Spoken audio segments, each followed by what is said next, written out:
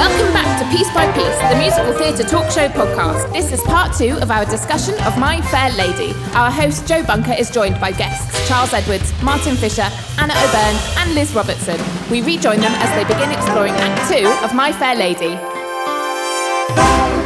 Hello and welcome back to Piece by Piece. This is Act 2 of My Fair Lady, or as previously discussed, Act 1, Scene 10, depending on which way you prefer your My Fair Lady served. Because Act 1, Scene 10 is the embassy ball. Higgins, Pickering and Eliza are at the embassy and introducing Eliza to all these fancy guests. And amongst them, Higgins meets Zoltan Karpathy. Oh, a sinister villain, who is an old student of Higgins and seems like a bit of a threat to their exercise because he prides himself on uncovering frauds.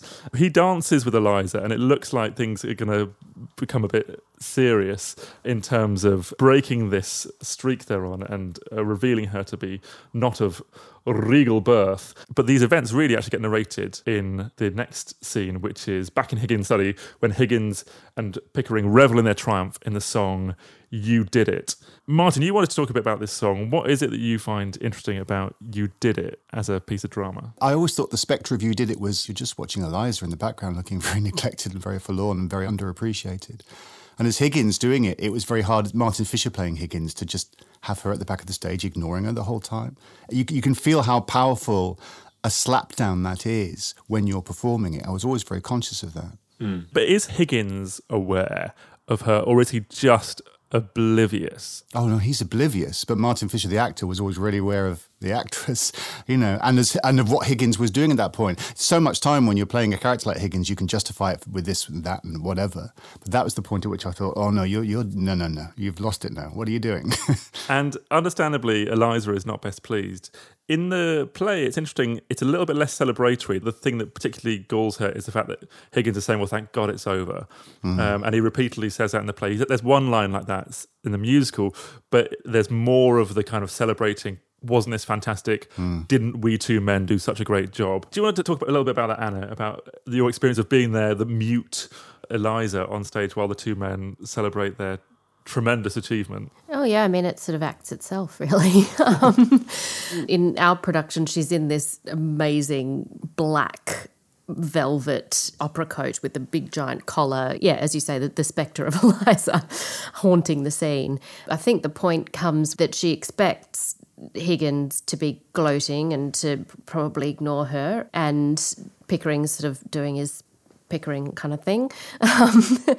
And that's okay by her, but I always thought it was when the servants, the people who have sung with her about her triumph in Danced All Night and have been there in the household, don't acknowledge her either and just sing about how wonderful he is. And no one has thought about, apart from Mrs. Pearce, has thought about what's going to happen at this point. She has just run into the brick wall and it's a devastating moment for her. And she says exactly as Mrs. Pearce said in Act 1, what's to become of me? I'm not good for anything anymore. And it's not only that she's not been included in this celebration immediately, she's not enjoying this moment, but also that's it. What happens next? You've made me fit for nothing, really. Yeah, well, or prostitution, essentially. And I think as well, this is the point where, as a flower girl, she's come from abject poverty. And the difference of being a flower girl and being a prostitute was not very much at all. In fact, when I sort of did a bit of research on this, there were flower girls who were prostitutes and they used to sell cress. That was how they would let the gentleman know that they were sex workers, basically. And she has avoided that because I'm sure she went perilously close to that. And that's a great source of pride for her and self-esteem that she has never had to sink to that. And now she's had this amazing education and she's wearing beautiful clothes, but she's no better than that. That's a reality for her at this point.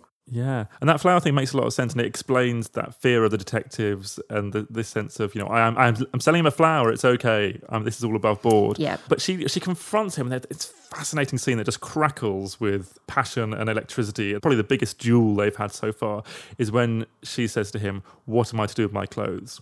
Just let me know. I don't want to be accused of stealing." Yeah. And I think that scene is a gem. What did you find in that, Charlie, when you were working on that scene where she threatens to, well, she basically says she's going to leave him? Well, it's the moment when she returns the ring that he gave her in Brighton. And that's, to me, was the pivotal point. Because even again, just as I was saying earlier about words like soul being dropped in, just the name Brighton, you think of them on a lovely sunny day, having probably a really nice day in Brighton, promenading, and he buys her a ring, you know. It's a lovely detail, isn't it? Beautiful detail. Everything else is on hire. It seems to suggest a day of equilibrium, where it was quite a nice day. And everything else he's had ordered in for her. Mrs. Pierce has ordered some stuff. Pickering's ordered some stuff. Yeah, he doesn't need to take care of anything like that. It's the ring that he bought her. Absolutely. And she says, I don't want it now. And that's when he's really hurt. Says, you've cut me to the core, or whatever it is. Well, the significance of that scene for Higgins is that she is trying to get an emotional reaction from him, and nothing will trigger him more. At the end of the play in Pygmalion, he says, I don't and won't trade in affection. He's not interested in that. So the fact that he senses very clearly that she's trying to get him to react emotionally, he's not having it. That's interesting, yeah. And there's a wonderful stage direction where it says Eliza drinking in his emotion like nectar and nagging him to provoke a further supply. I think that's wonderful. His sort of flippancy is what drives everybody mad. It frustrates Pickering even, but it frustrates Mrs. Pierce and Mrs. Higgins. That he's just so casual. Oh, you know, what's to become of her? Oh, never mind, we'll sort it out later. But she knows that she can really properly dig into something that's real and human and emotive. She's skirting around his triggers to find which is the one that's going to hurt the most. And that's what's so beguiling, is you're going, oh, she's found it, she's located it, she's found that point of entry. There is another version where he's perfectly aware of what he's doing in his treatment of her. Go on. Well, after the climax of the ball, and we're now moving into another gear, there is the way he is so dismissive. I think their relationship in terms of the audience has intensified. Whatever, we're not talking romance. They've become a team, even though he's completely neglecting her at this point. Right. But they've done it. She has done it with his help. And with all this stuff that he throws at her in this scene, one could play it or read it as that he knows exactly what he's doing. Right. But I'm just putting that, because there are no answers. Right. And I think sometimes it can be interesting when he knows that he's needling her. In turn, to provoke a reaction from her as she is trying to provoke one from him. And a self-preservation too from him. Yeah. It finishes with her throwing the slippers at him. Saying, he says, where are my slippers? She lobs them at him. Shies them. Yes, shied them. Shied them at me. Brilliant. And he still doesn't quite believe, I suppose, that she's actually going to leave, because she said, what's mine? What do I own? I don't want to be accused of stealing the jewels or the clothes. So as an audience member, you think she's getting ready to leave, but he doesn't seem to quite cotton on, because when she does leave the next morning, he's shocked and appalled that she has actually gone through with it. In the meantime, she's popped outside with her stuff and found poor old Freddie. Oh, you have to make that noise when you talk about Freddie. Still there. He's still there. Still there. And he starts to launch into this song of adoration for her, and she loses it and says, words, I'm sick of words. And poor old Freddie gets it in the neck. But they do take this trip back to Covent Garden, and I don't know if you just want to briefly just talk about the experience of playing that scene, of going back to where she started, Liz, because we started in Covent Garden, she's gone on this wonderful journey, and here she gets a moment where she gets to go back and visit her old chums. The end of that big scene with Higgins, Alan and Fritz were thinking what they could write, and it should be a sad song because she's leaving, but they said that sad song is kind of a low moment, and it's usually slow, and so they decide to use the energy of the 6/4 energy of show me for God's sake, and the anger. And she has nowhere else to go. I mean, that's the fact of the matter. She has nowhere else to go but back to Covent Garden. And of course, the poignancy when she goes there and they have no idea who she is, even though they think they recognise her, and yet they don't recognise her, and they don't really regard her as one of them anymore. She's completely lost. She has no idea where to go. Then her father comes out and he recognises her and tells her he's getting married and all of that. And it's a... She just says, good luck, Dad. And Freddie goes, are you done here, Eliza? Yes, I'm all done here. Oh, it's heartbreaking. That feeling. It is totally heartbreaking. It's absolutely heartbreaking. Where is home for her now? Where does she belong? I mean, all Eliza wanted was to become someone who sold flowers in a shop. Yeah. Proper florist. She wasn't expected to meet princes and queens. No. And she has no idea how she's going to continue. But her dad seems to sail from situation to situation. He just rises above it all. So galling, He's isn't fine. it? And don't you come back to me, Eliza. You stand on your own 2 feet. Even he doesn't want her. I know, and he's done nothing for it. It's not like he's done so much to bring her up so far and now he's cutting ties. It's like, oh, wait, I'm going to carry on doing nothing even though I've now got this money. Because, of course, he's inherited this money from this American millionaire due to a sort of prank from Higgins. What's the name of the millionaire again? Ezra D. Wallingford. Wallingford.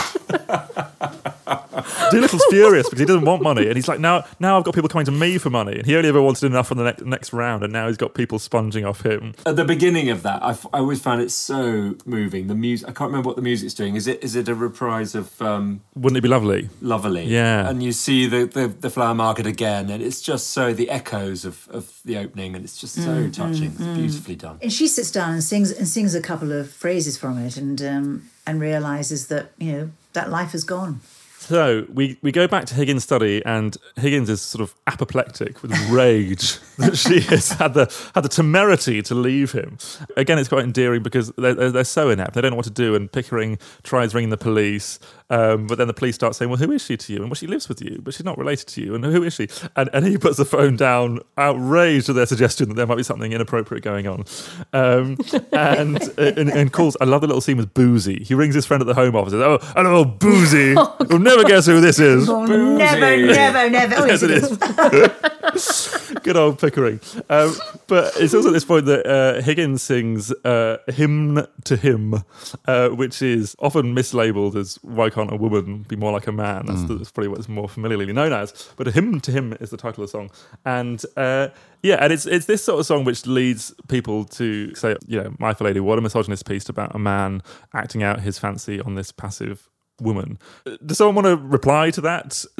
Because that is something that people throw around. But I don't think anybody expected that this is a blueprint for how men should behave and we should all back it. I don't think it's very obvious where Higgins is at this point, and he's a fairly ridiculous figure. The scene before it, him going, well, I did everything right. It was her who threw the slippers, all that stuff. We know he's a bit of a buffoon. Absolutely. So when he starts singing that song, I don't think anyone's going to take him seriously singing. No one's going to think, yes, I've changed my mind about women because of this. He's clinging pathetically and desperately Yes. to his mantra. Yes. Exactly, it's his mantra, and it sounds a lot like An Ordinary Man from Act 1, where he's talked about how terrible women are. But in that, even at the beginning, he's revealed himself to have very little self-knowledge, because all the words he used to describe himself as being even-tempered, good-natured, of no eccentric whim, are all things that he demonstrates time and again he's not. Yeah, we never talk about satire when people talk about My Fair Lady, and I don't really understand that, because it is a huge satire. That's sure, isn't it? But in every sense about class, you look at the brilliance of the Ascot Gavotte, about class, about gender relationships. That's the fun of it. That's the fun of Shaw. That's the fun of this. It's hugely satirical and funny. But also, I think it speaks to the way that we approach musicals in particular, that we expect musicals to be straightforward, and songs reiterate something we've established in a scene, and they hit you over the head with it. And there are musicals like that where the songs feel like they slow down the action or they reiterate things you already know. Whereas I feel like this is so much more sophisticated than that, because all the time you're getting mixed messages. You're getting somebody saying something very dry and emotionless while accompanied by emotive music that's telling you there's passion underneath. Yeah. There's a song sung by a man and you know that everything he's saying is untrue and that he just hasn't figured it out yet. I think maybe we're less comfortable with ambiguity and ambivalence and irony in musicals. It's always the song that's taken out of context when people refer to Higgins and My Fair Lady. That's the song that they'll quote, because it's a very easy thing to say, oh, why can't a woman be more like a man? And just think of it. But it's much more complex than that. Because like you say, Joe, all the things that he's describing himself and as men as, we have seen very little evidence of that during the play and his behaviour. Yeah. And he's a person who's grown up surrounded by men at public school and wherever else, His experiences of women are his mother and Mrs. Pierce, and that's pretty much And he adores it. his mother. In Pygmalion, there's a line about the fact that he could never date anybody that wasn't exactly like his mother. Yeah, he's only interested in older women. And it also comes up in Shaw's epilogue. He speaks quite length about, if you've got a really good mother, you don't need to get married. which is a whole other kettle of fish. Because Shaw lived with his mother till he was 42 and then married a woman who he didn't consummate his relationship with. And there's obviously quite a lot of him, I think, creeping into Higgins. Oh, very much so. Very much so. I also think in that song, he's frightened. He doesn't know what he's going to do without her. He hasn't admitted it yet. So therefore, he's blaming her for everything. Why can't she be more like us? For goodness sake, we all got on very well together. I don't understand why she had to do this. What was the point? He sort of always knew what the plan was in his head. They were going to live together like three bachelors. That's what he assumed. Yeah. Why can't you just be one of the lads? One of the lads. That's exactly. Because there's that line where he sort of said, I hadn't really thought about you leave him? And why would you want to leave him? Isn't this perfectly nice? But there's also the last line of the song gives him away. It's not really about men and women. Why can a woman be more like me? Like me. Genius. That's what it's all about. Exactly. Although, of course, if he did meet himself, he'd probably be exhausted and infuriated. Yes, probably. I love the story. Liz, you probably heard this a million times, but the story about how that song came about. Well, basically, Alan and Rex went through quite a few women in their lives, and they were talking about, that they were walking through the park and chatting about how women have, done this and done that or whatever. And Rex did actually say to him, Alan, dear boy, he said, if we were homosexual, I'd marry you. It was because basically and Alan from that got, why can't a woman be more like a man? And when he presented him with the lyric, Rex read it through, didn't laugh at all, closed the book and said, quite right. There wow. So the next scene is Act 2, Scene 5, and we're at Mrs. Higgins' house. And we haven't seen a whole lot of Mrs. Higgins, but she has this pivotal part to play because she is an alternative person who Eliza does know and who she can seek some sanctuary with. So there's this gorgeous little scene with Eliza and Mrs. Higgins having tea in the garden, and Eliza's been telling Mrs. Higgins about the events of the previous evening, and Mrs. Higgins is appalled, although perhaps not surprised, knowing her son as she does. And then Higgins turns up and is furious that Eliza has come to his mother's house. But his mother is amazing and takes Eliza's side and sort of says, however did you learn manners with my son around? Let's just talk about that scene briefly, because Higgins is trying to sort of order her to come back. But he does try and ask nicely, and he does try in his own way to sort of appeal to her and sort of, well, I sort of miss you in a way. Why doesn't she come back? I think she might have been wavering until she sings I Can Do Without You, and he comes in and goes, but I did it. My God, And then she goes, oh, forget it. This is never going to work. I'm out of here, She wants him to know that she's a person in her own right, and she can match him, toe for toe and head to head and all that. And he does try and get emotion out of her, which is really cruel, saying, but I will miss you. Oh, don't do this to me. You're being cruel now. But she equally knows that if she went back to him without asserting herself, it would go back to exactly the way it was before, and she can't do that. She simply can't do that. So she has to make sure that he is quite convinced that she is now a different person, and she's meeting him head on, and they are a team. But he doesn't look down on her. He doesn't treat her appallingly. But then, singing Without You. I mean, and again, that's a funny story about Without You, because Rex refused. He said, I'm not going to stand on the stage while I'm sung at. So they never rehearsed that scene for a long, long time. Eventually, that scene had to be rehearsed.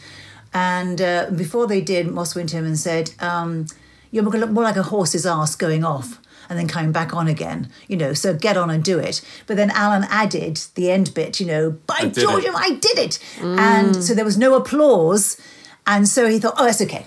So I'm not sitting there while she sings a song and gets applause. I can join in the end. It is partly me. And he was thrilled with that last little bit.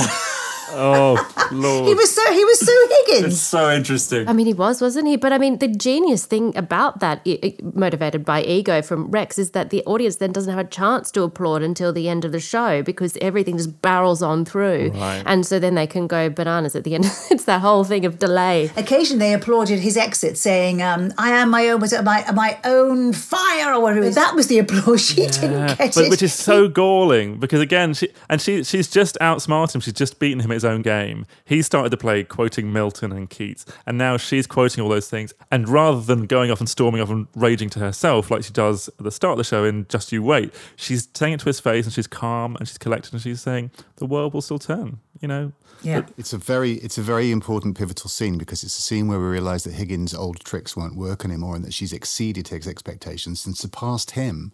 He tries at the beginning. It's all about status at the beginning of the scene. Can I try and still hold my old status with you? No, I can't. Well, then I'm lost. And then that's the scene where he makes it very clear in Pygmalion that he's not interested in her being slave. He's not interested in her just giving in. That's where he talks about, you need more than a thick pair of lips and a thick pair of boots to kick you. That's the point at which he becomes really proud of her and has that thing. You're a consort battleship. Ultimately, now you're exactly what I wanted you to be. But of course, she doesn't need to be empowered by a man anymore, so she can just move on. Yeah. And he goes to strike her as well. He makes as if to strike her. Charles, I watched last night. I watched 3 different versions of that moment, because it's the scene it's the moment I had a lot of trouble with when we were rehearsing, because we had, does he really strike her? Is he really mean? He says, I'll wring your neck for you. Yes. And does he really? And in the original In Pygmalion, the film, he just grabs her by the shoulders and says the line. In that kind of I'll kill you way that doesn't really mean it, just says the line. In My Fair Lady, he goes to her with his hands and then pulls back. Yeah. And in Peter O'Toole's version of Pygmalion, which they filmed, he pushes her back on a chaise longue and throttles her up and down like a rag doll. Wow. So we came somewhere in the middle, I think we chose for that one. I think we did too. Because also, I guess her experience of men is that that's what they do. Men are violent. Her father is a violent man. Doesn't get his own way. He'll be charming, then he'll hit you if you don't do what he says. And Higgins has prided himself on not being that man all along. Absolutely, and he has debased himself. Yeah, that he's shown to be a man who's not interested in that. He doesn't want to hit her. He doesn't respect anyone who would do that. It's very clear in the play, and I think it's important that the audience gets that he never comes across as a man who might hit her. It's just a thing he says because he's lost control. Yeah. Right, he's lost control and it's provoked something that is going to explode in the next song. We are now going to hear this whole section, which is Without You, sung by Anna O'Byrne, with a little bit of Martin Fisher at the end, leading into I've Grown Accustomed to Her Face, sung by Martin Fisher with me on the old Joanna. So this is a recording we made of the last 8 or 9 minutes of My Fair Lady. What a fool I was! What a dominated fool to think you were the earth and sky! What a fool I was! What an addle-pated fool! What a mutton-headed dolt was I! No, my reverberating friend, you are not the beginning and the end. You impudent hussy. There isn't an idea in your head or a word in your mouth that I haven't put there. There'll be spring every year without you. England still will be here without you. There'll be fruit on the tree and a shore by the sea. There'll be crumpets and tea without you. Art and music will thrive without you. Somehow Keats will survive without you. And there still will be rain on that plain down in Spain. Even that will remain without you. I can do without you. You dear friend who talk so well. You can go to Hertford, Hereford and Hampshire. They can still rule the land without you. Windsor Castle will stand without you. And without much ado, we can all muddle through without you.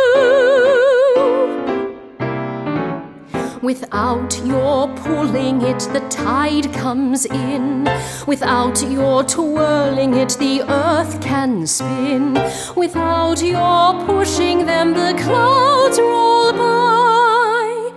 If they can do without you, ducky, so can I. I shall not feel alone without you. I can stand on my own without you. So go back in your shell. I can do bloody well without. By George, I really did it. I did it. I did it. I said I'd make a woman, and indeed I did. I knew that I could do it. I knew it. I knew it. I said I'd make a woman and succeed. I did. Eliza, you're magnificent. 5 minutes ago, you were a millstone around my neck. Now you're a tower of strength, a consort battleship. I like you like this. Goodbye, Professor Higgins. I shall not be seeing you again. Mother? Mother! What is it, Henry? What has happened? She's gone. Of course, dear. What did you expect? What am I to do? Do without, I suppose. And so I shall. If the Higgins oxygen burns up her little lungs, let her seek some stuffiness that suits her. She's an owl, sickened by a few days of my sunshine. Very well, let her go. I can do without anybody. I can certainly do without her. I have my own soul, my own spark of divine fire. Bravo, Eliza.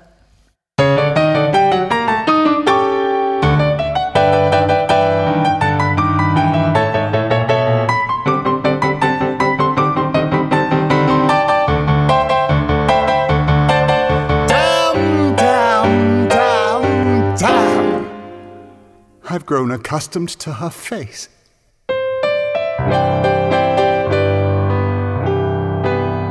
She almost makes the day begin. I've grown accustomed to the tune she whistles night and noon. Her smiles, her frowns, her ups, her downs are second nature to me now. Like breathing out and breathing in. I was serenely independent and content before we met. Surely I could always be that way again. And yet I've grown accustomed to her looks, accustomed to her voice, accustomed to her face. Maddie Freddy. What an infantile idea. What a heartless, wicked, brainless thing to do. But she'll regret it. Oh, she'll regret it. It's doomed before they even take the vow. I can see her now, Mrs. Freddie Yainsford Hill, in some wretched little flat above a store. I can see her now, not a penny in the till, and the bill collector's beating on the door. She'll try to teach the things I taught her, and end up selling flowers instead. Ha! Begging for bread and water, while her husband has breakfast in bed. In a year or so, when she's prematurely grey and the blossom on her cheek has turned to chalk, she'll come home and lo, he'll have upped and run away with some social climbing edits from New York. Poor Eliza, how simply frightful, how humiliating, how delightful. How poignant it will be on that inevitable night when she hammers on my door in tears and rags. Miserable and lonely, repentant and contrite, will I take her in or hurl her to the wolves? Show her kindness or the treatment she deserves? Will I take her back or throw the baggage out? I'm a most forgiving man, the sort who never could, ever would, take a position and staunchly never budge. Just a most forgiving man. But I will never take her back. If she were crawling on her knees, let her promise to atone, let her shiver, let her moan. I will slam the door and let the hellcat freeze. Maddie Freddy. Ha!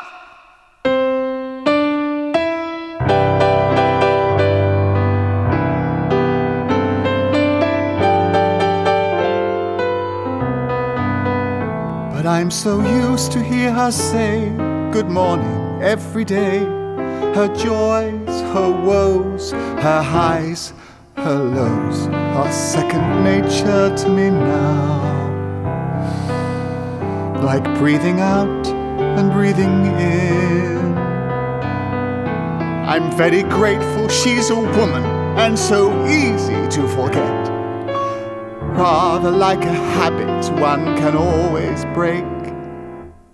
And yet I've grown accustomed to the trace of something in the air, accustomed to her pace. I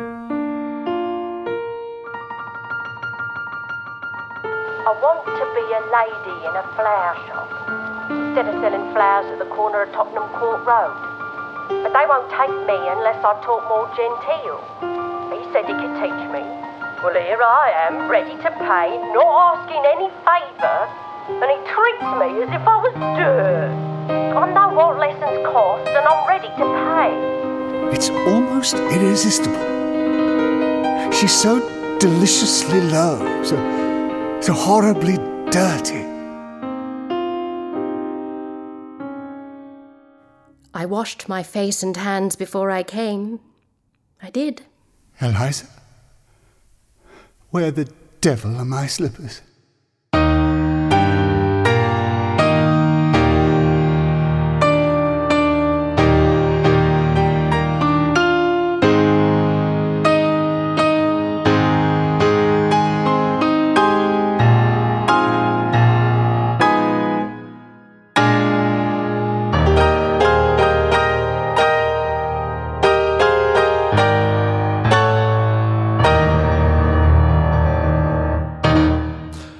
Glorious stuff, Anna O'Byrne Absolutely. and Martin. It's so hard recording remotely at the best of times, but with this sort of material, it's almost impossible, but you do it with aplomb. So thank you so much for doing that. And It's wonderful hearing it again. as always, thank you to Auburn Jam Music for making that magic happen. Now, we are in the home straight, but this is a big bit. This is the denouement of the show. I've grown accustomed to her face leading in to the final scene in Higgins' study. Charlie, do you want to talk a bit about the process and the experience of performing this song, which is like this sort of amazing internal monologue of Higgins bouncing between different emotions and ideas. How did you find that in rehearsal? Like we mentioned earlier, that lyric, like breathing out and breathing in, it's so the simplicity and beauty of the lyric throughout the song. It's an absolute gift, this moment, because people are interested in what he's going to do, what's really inside him. And what you get from the song is, yes, the bluster and the, no, I'll have my revenge, but you do get a lost boy as well. And that's nice for him to realise at the moment that the audience is realising it. And it's a reveal, because he doesn't know this about himself until now. Right, and it's interesting because Eliza's journey has been incremental. It's been a steep learning curve the whole way, and Higgins resolutely seems to refuse to make any sort of kind of progress. And this is the first time where you get this glimpse that actually he is upset. Yeah, and also like I've sort of been saying throughout, that if little moments from earlier, if you drop them in, just little bits where you think, oh, that was something, that was a little flicker of humanity in there somewhere. But then then carry on. It's the closest you get to the fabled romance of this show. He's going to miss her, and the noises of her coming and going is second nature. He likes her around. He wants her around, and it's very sweet, I think. Yeah, well, it's touching because the language is guarded still. He's not saying, Yeah, I really miss her. even to himself. It's understated. No, I don't. Yeah, but She can go to hell. But there's also the strings are telling you a different story every time the strings play. Yes, Da, da, da, da, da, da, da. It's so lyrical and gorgeous, and he's not sung anything remotely like that before. It's the simplicity of the things that he loves about her. Like, so I'm so used to hear her say "good morning" every day. It's such a lovely, simple, daily thing, and it's domestic. And that's the genius of these lyrics, isn't it? That he's spent so long using these sort of like GNS style kind of brilliant wordplay that's very witty but superficial, and it's only when he starts to use the monosyllabic words, her smiles, her frowns, her ups, her downs, that you see the emotional authenticity, which you've seen in Eliza from the first scene. But it's taken him the whole play to get to that point. It's that moment too where he starts singing more, and he's completely, adrift at that. He's in her world. He's in the world of singing, and it's sort of very touching to hear this man who has had such control of language and of cadence go into this sort of tentative sung, just the vulnerability of that. Right, because he hasn't really sung before. He's sort of, and I don't know, Liz, you could probably speak to this better than I can, that, obviously Rex Harrison wasn't a musician, he wasn't a singer, and so his name's become a verb now. He talked to actors, say, just do Rex Harrison it, where you kind of speak on pitch, because although he didn't sing, he had the most remarkable range to his spoken voice. Eliza, some of it was so high, and so he would sort of speak on pitch. How much do you think that was always the plan? How much was it written around him? It was written for him entirely. I mean, and Alan said that funnily enough, he always heard Rex throughout all the rest of his songs. Every song he wrote, he always had Rex in his mind, funnily enough.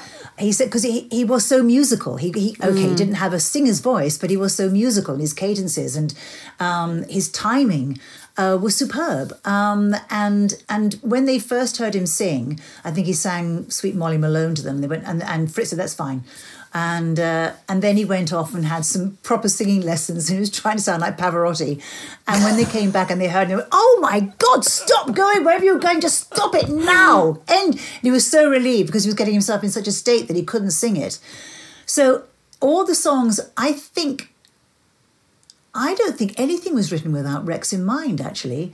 And this one especially, very Freddie, what a, right up there, and then blah, blah, blah, blah, down there again, and then at the end, but I'm so used to hear her say, good morning every day. That's where the vulnerability and the tenderness comes in, and yes, the insecurity of what his life is going to be without her. I like you, Anna, used to watch that every night, and every night I would just marvel at the song and the actor. It was, I think, the highlight, and I was always tearing up. It's a wonderful opportunity for Higgins to just be on his own, with no one to peacock around, no one to top or to dismiss. That's why I get so angry when I see productions where they have sets flying in around him to get him back into his home. It is a front cloth scene. It's a front cloth scene, and you walk through the front door, then the front cloth flies out, and then he turns on the record player or something, whatever it is. But you don't have him stand in the middle of the stage, all this scenery flying in around him. And part of its brilliance is that you see him go through the things in real time. It isn't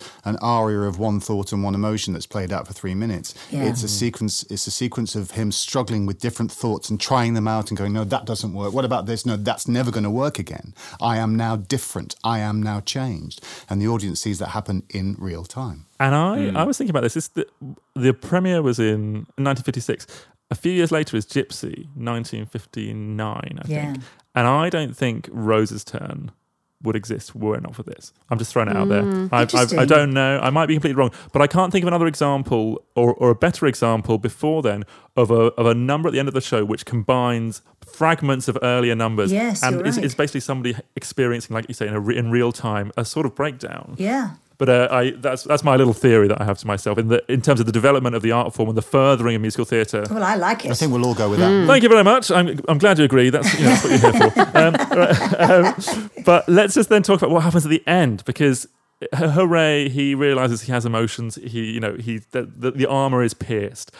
And he goes home and he puts on the records of her voice, and they're very early lessons, so he's listening to her voice. She comes back in, turns off the record player and says, I washed my face and hands before I come, I did. Isn't that just a complete capitulation? She's just said, I can live without you. The world doesn't need you. I'm fine. And then she comes back. And what a lot of people struggle with this show is the fact she does come back. How do you sort of rationalise that for yourself as an actor, Liz? Well, I rationalise it in the fact that during the time where she's been walking the streets, like he's been walking the streets, she's been thinking to herself, we are a team. And I think even though he calls you a consort battleship, he knows I've walked out on him. And let's see what it's like. I'll go back, and if it doesn't work, I'll leave again. But I think she's as lost without him as he is without her, actually, at the end of it, because she's got nowhere to go. Maybe Mrs. Higgins would take her in, but I always felt she went back with a purpose to say, we're going to meet together. We are equal now, and we can carry on together. And so what he does say, when he does do that whole thing about Eliza wearing my slippers. Yeah, and what is that line? Because it's delightfully ambiguous. He's teasing her, isn't he? Where the devil are my slippers? Which is the way the rows started in the first place, And she just goes, in her mind, to say, find them yourselves. I'm going to go do it anymore. Can I read a line from Pygmalion, which made it all so much clearer for me? Because we, like all of you, I imagine, struggled with that ending and that line, which apparently allegedly was brought in by the studio when they made the film with Leslie Howard and Wendy Hiller, because they had the ending where she goes and he stands on the balcony and says, bah! And then it didn't play well with audiences apparently, so they came up with Where the Devil Are My Slippers. But this is from the scene between Eliza and Higgins in Pygmalion. He says, you call me a brute because you couldn't buy a claim on me by fetching my slippers and finding my spectacles. You were a fool. I think a woman fetching a man's slippers is a disgusting sight. Did I ever fetch your slippers? I think a good deal more of you for throwing them in my face. There you go. That makes the last line of the play completely make sense, right? It because does. he's not saying, go back to being the slave. He's saying, Yeah. we understand each other now. But, interestingly enough, when Shaw originally wrote it, Eliza did leave, and had this life with Freddie, which I still can't get my head around anyway. But and apparently Mrs. Pepper Campbell left, and he said something to her, and go and buy me some gloves or something like that. Yes. And the opening night, she storms out, and that's supposed to be the end of the play, but she comes back in and goes, what size? And Shaw was furious because that completely blew the end. Well, apparently Shaw went away and came back 100 performances later, and Beerbohm Tree, who was playing Higgins, was throwing bouquets of flowers out the window at her. He changed it so completely. And Shaw wrote this alternate ending, apparently, where he stands at the balcony and watches her go, storming off, being her own woman. And he turns around and says, Galatea! And the curtain comes down as a way of saying, fantastic she's the person she can be. You're absolutely right. But to bring up that thing about Mr. Satree, which is, but Shaw actually wrote to him about these bouquets that he was throwing as the curtain came down. He was furious. He said, "Your ending is damnable. You ought to be shot," which I think is probably Brilliant. very true. Very Higginsian. Very, very, very Higgins. Charlie, I know you want to talk a bit about that Shaw epilogue because he wrote this epilogue to the play so that for posterity people would know that is not the ending of My Fair Lady. It's not a romance. But I think he probably wrote it as a result of so many people going, you know, is it a romance? Is it? And he's going, no, it's not a romance. You know. Anyway, and I'll show you why it isn't. But I just like the way that they end up in his epilogue. Eliza, Pickering, and Higgins living. I'm not sure if she's living with them, but she's married Freddie. And they have a shop, and I want to read you this. And so it came about that Eliza's luck held, and the expected opposition to the flower shop melted away. The shop is in the arcade of a railway station not very far from the V&A Museum. And if you live in that neighbourhood, you may go there any day and buy a buttonhole from Eliza. I love that. I think it's great. But then the shop doesn't do very well in Shaw's kind of, postscript. The shop doesn't do very well, and so they move back in with Higgins and Pickering, and they sort of seek sanctuary there. That's right. And there's some amazingly caustic lines about how Higgins sort of endures Freddie because he just doesn't register that he even exists and sort of things. But he's not shocked that he's out of work because he's not fit for anything, and that's fine. He should just do nice things for Eliza. And Pickering's often having to tell Eliza to go a bit easier on Higgins. Because the power dynamic has shifted so much, she's having to be called down. I wish in a way that everybody knew of this, because now when you do My Fair Lady, the whole Me Too comes into play. And the latest production I found terribly ambiguous, and I had a real problem with the end. So this is the Bartlett Sher directed one that was on Broadway. Yes, she came on and he was almost hysterical. Not hysterical, but he was breaking down. Eliza, where the devil are my slippers? She looks at him, and then she puts her hand on her heart, and then she walks to him, puts her hand on his cheek, and I thought, oh my God, she's going to kiss him? And then she sort of steps back in, hand back on her heart, and then she runs through the auditorium. She leaves again. And then that's the end. And also the music doesn't come in. The wonderful thing about the end for me is where the devil are my slippers. Da da da da, da da. But there was this long gap of silence where she went through this whole charade of, my heart and I love you, but I've got to go and all this. And I said to Bart, I said, I'm sorry, Bart, I don't get it. And he said, well, no, she's going to the future. This is her. This is her going. I said, no, I'm sorry. It's your secret. He says, not my secret. No one understood. I really believe no one understood. The one that Trevor Nunn did was still a bit controversial, where he looks at her and crosses his arms, and she looks at him and crosses her arms, and then they both start laughing together. And that brought some people, like, oh my gosh, that's terrible. You can't do it that way. But this was so drastic. It was so radical. Is it an unwinnable situation now? I don't know. I mean, it's interesting, and we talked about Carousel in a previous episode, and Carousel's another one that often gets slapped with this label of being outdated and misogynist because people don't take the time to really look at it and interrogate it properly, and they confuse the period in which it's written or what the characters say as somehow being synonymous with the message of the piece, like it's espousing all the things that every character says, and I feel like that does not solve the problem, changing the ending, whereas smart direction and smart acting does. And I've seen productions of this where Eliza and Higgins meet again at the end, and they share a glance, and nothing is said. There's no act, there's no embrace. There's no one gets anywhere near the slippers. It's just an acknowledgement, and you go, yeah. They are. She's back, but she's not back to be his slave. Back on her own terms. And I did also see a terrible, terrible Amdram production of it where he said, Eliza, where the devil are my slippers? And then she went and got them and knelt down. Oh my God. And put the slippers on. And I was like, what has this whole play been about? Why have we spent 3 hours doing this piece? I know. I think it is winnable. It maybe says something more about audience expectations today, that we're uncomfortable with seeing a young single woman on stage at the end still being single. The other thing that doesn't sit well with me, about this sort of, is it a romance, isn't it, is that the audience doesn't listen to her properly in Winter Garden. She says very, very clearly that she doesn't want any romantic feelings from him, that she just wants more friendly like. I just want you to just not be say these horrible nicknames to me all the time, sometimes. But, and he says for the fun of it, because it's fun, because we have fun together. That's the more uncomfortable thing to me, that in this day we still are not listening to women when they say very clearly what they want. And that also we're still uncomfortable as an audience with seeing this beautiful Cinderella story and still seeing a woman who's happily single at the end of the show, and in fact saying, I am fine by myself. And I mean, I think Eliza knows that she is okay, that she will be okay, whereas Higgins doesn't have the emotional intelligence or wherewithal to be able to negotiate this situation without her. And it wasn't a romantic, for Charlie and I, this was not a romantic thing at all between them. I actually thought that she came back just to be a friend.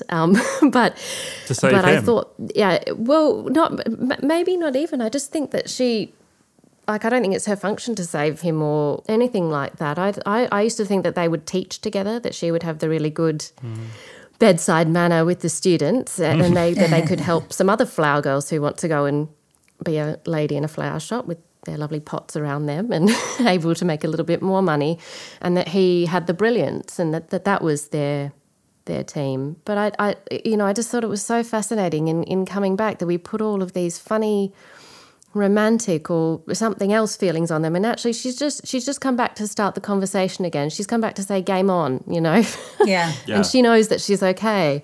I also used to think sometimes maybe Liz, as you said, she's been wandering the streets, and then perhaps she sees him go into his house looking very, very sad and not the Higgins that she knows. She has a lot more agency throughout than we often give her credit for, because the surface reading, and this is the thing that happens with musicals, I think, especially once we've seen a movie, but also once something's so familiar that we get a vision of it in our head. It's like, oh, the man makes a bet, right, he takes a woman, she lives with him, and you get this vision that's simplified. But we forget that he doesn't make the bet. She has the agency. She comes to his house and starts the whole thing. She initiates it. Yeah. So from the outset, she is an active player. She's not some passive puppet. And possibly like the artwork, that famous artwork of Higgins puppeteering Eliza, doesn't help with this feeling that it's just about men controlling women.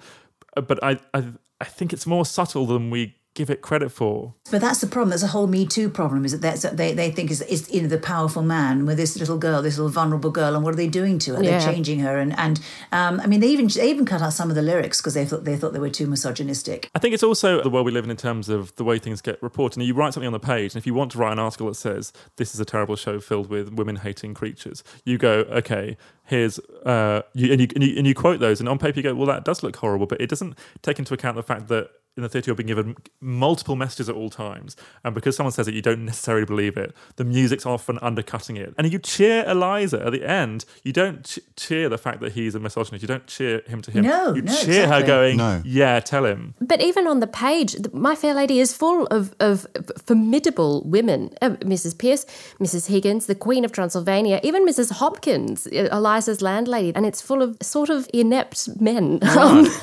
and deeply flawed men. She doesn't go to meet the King of Transylvania at the end. It's the Queen, and then she dances with the Queen's son. And, poor old Freddie is being ordered around by his mother. Pickering has got his own set of things going on. Doolittle's, violent. And to me, that's the thing as well. Again, we in our analysis of it, we sort of think it's one thing, and then we do our analysis based on what we think it is, as opposed to actually what we're seeing on the stage. I've never bought into the idea that the voice of My Fair Lady or Pygmalion is in the least misogynist. I've never bought into that at all, because of exactly what Anna just said, that there are strong women in there, and they're very clearly put in there to show that these women are strong and don't need a man's approval. And for Joe Pitcher, who was our director, for Beth, who was our Eliza, and me, it was never on the table that this was a story with will they end up together. That was never part of our discussion. And I think at the end of the day, we're always going to judge any production of this and the ending and the way the ending is done by where we're at as a society, and also looking at where they were at when they made it, which is why it's so funny looking at those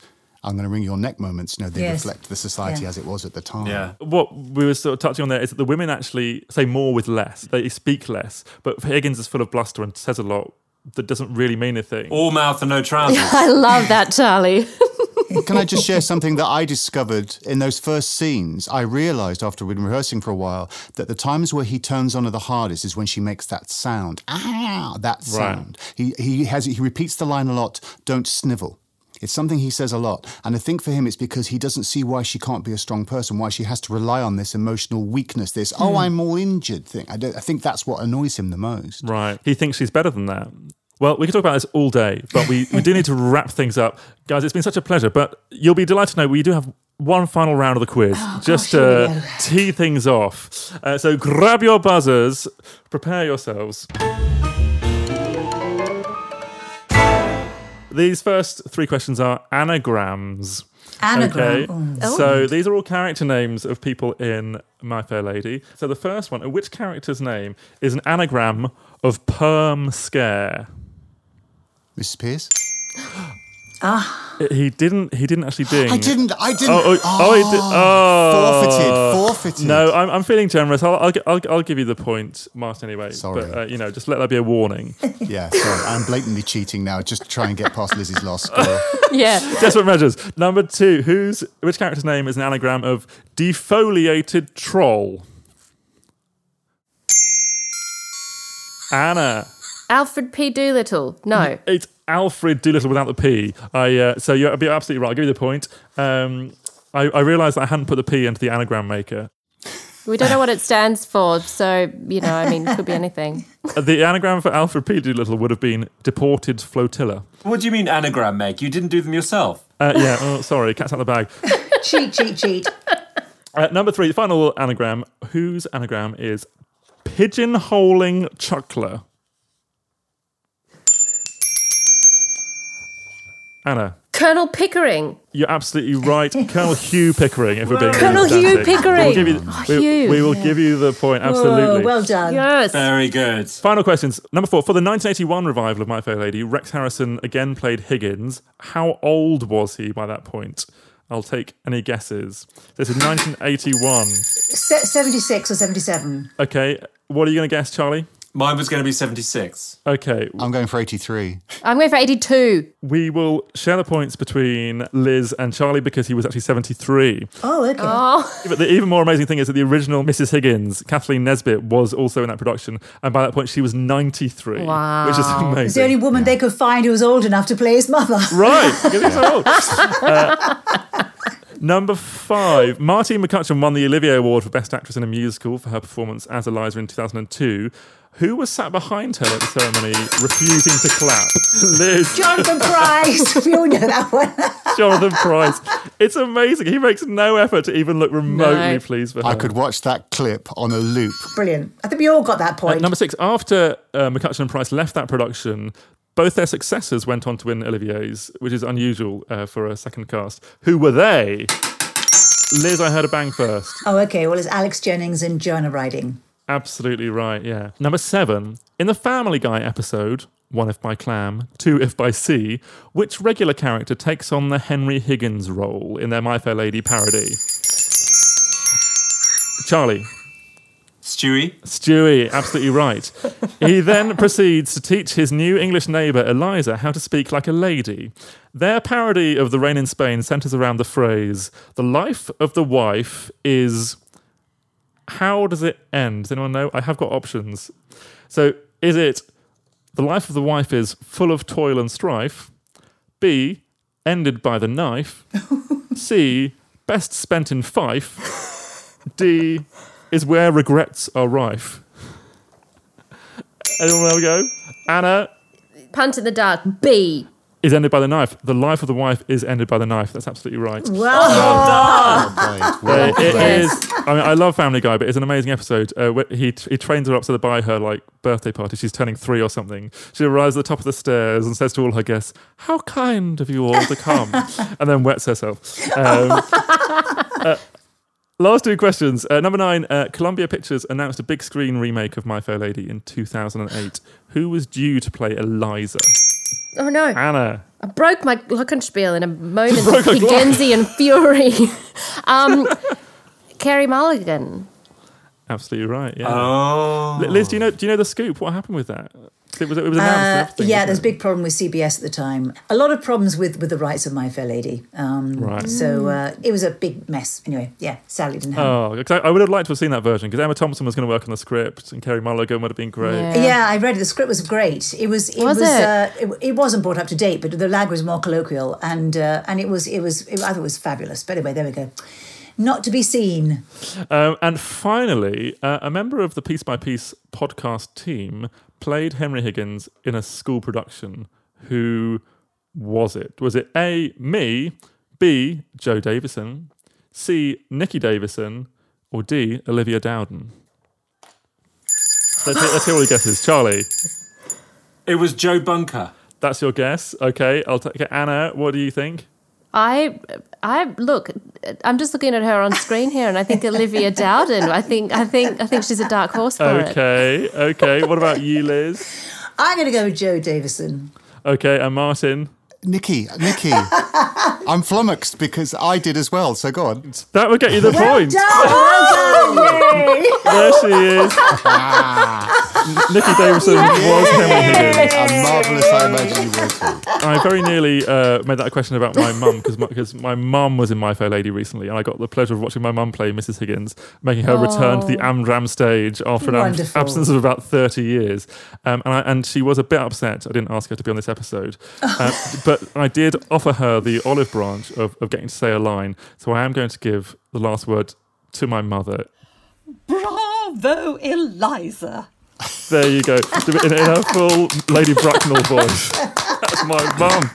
Guys and gals, this has been an absolute delight and I could happily do this forever. But just before we finish, quickly, the results of the quiz. So at the end of round one, the runaway leader was Liz Robertson with 5.5 points. Yay! The winner of round two was actually Anna with 5 points, which means that the overall winner remains Liz. But Anna, you do get to take away that coveted Yay. silver medal. Bring on the Elizas. Yes. Bravo, Eliza. Bravo. To all of our guests today, to Charles Edwards, Martin Fisher, Anna O'Byrne, and Liz Robertson, thank you ever so much for being a part of Piece by Piece. It has been a true pleasure. I've been Joe Bunker, and this has been Piece by Piece. Thank you for listening. We'd love to hear what you think about Piece by Piece. Don't forget you can email us piecebypiecetalkshow@gmail.com, and you can find us on Twitter and Instagram at pbp_podcast or on Facebook at Piece by Piece Podcast. This episode was recorded remotely by Joe and Nikki Davison for Auburn Jam Music. Our guests were Charles Edwards, Martin Fisher, Anna O'Byrne and Liz Robertson. Our theme music is by Ben Cox and our production assistant is Olivia Dowden. Piece by Piece is devised and presented by Joe Bunker and produced by Pint of Wine. Thank you for listening to Piece by Piece. Do join us again.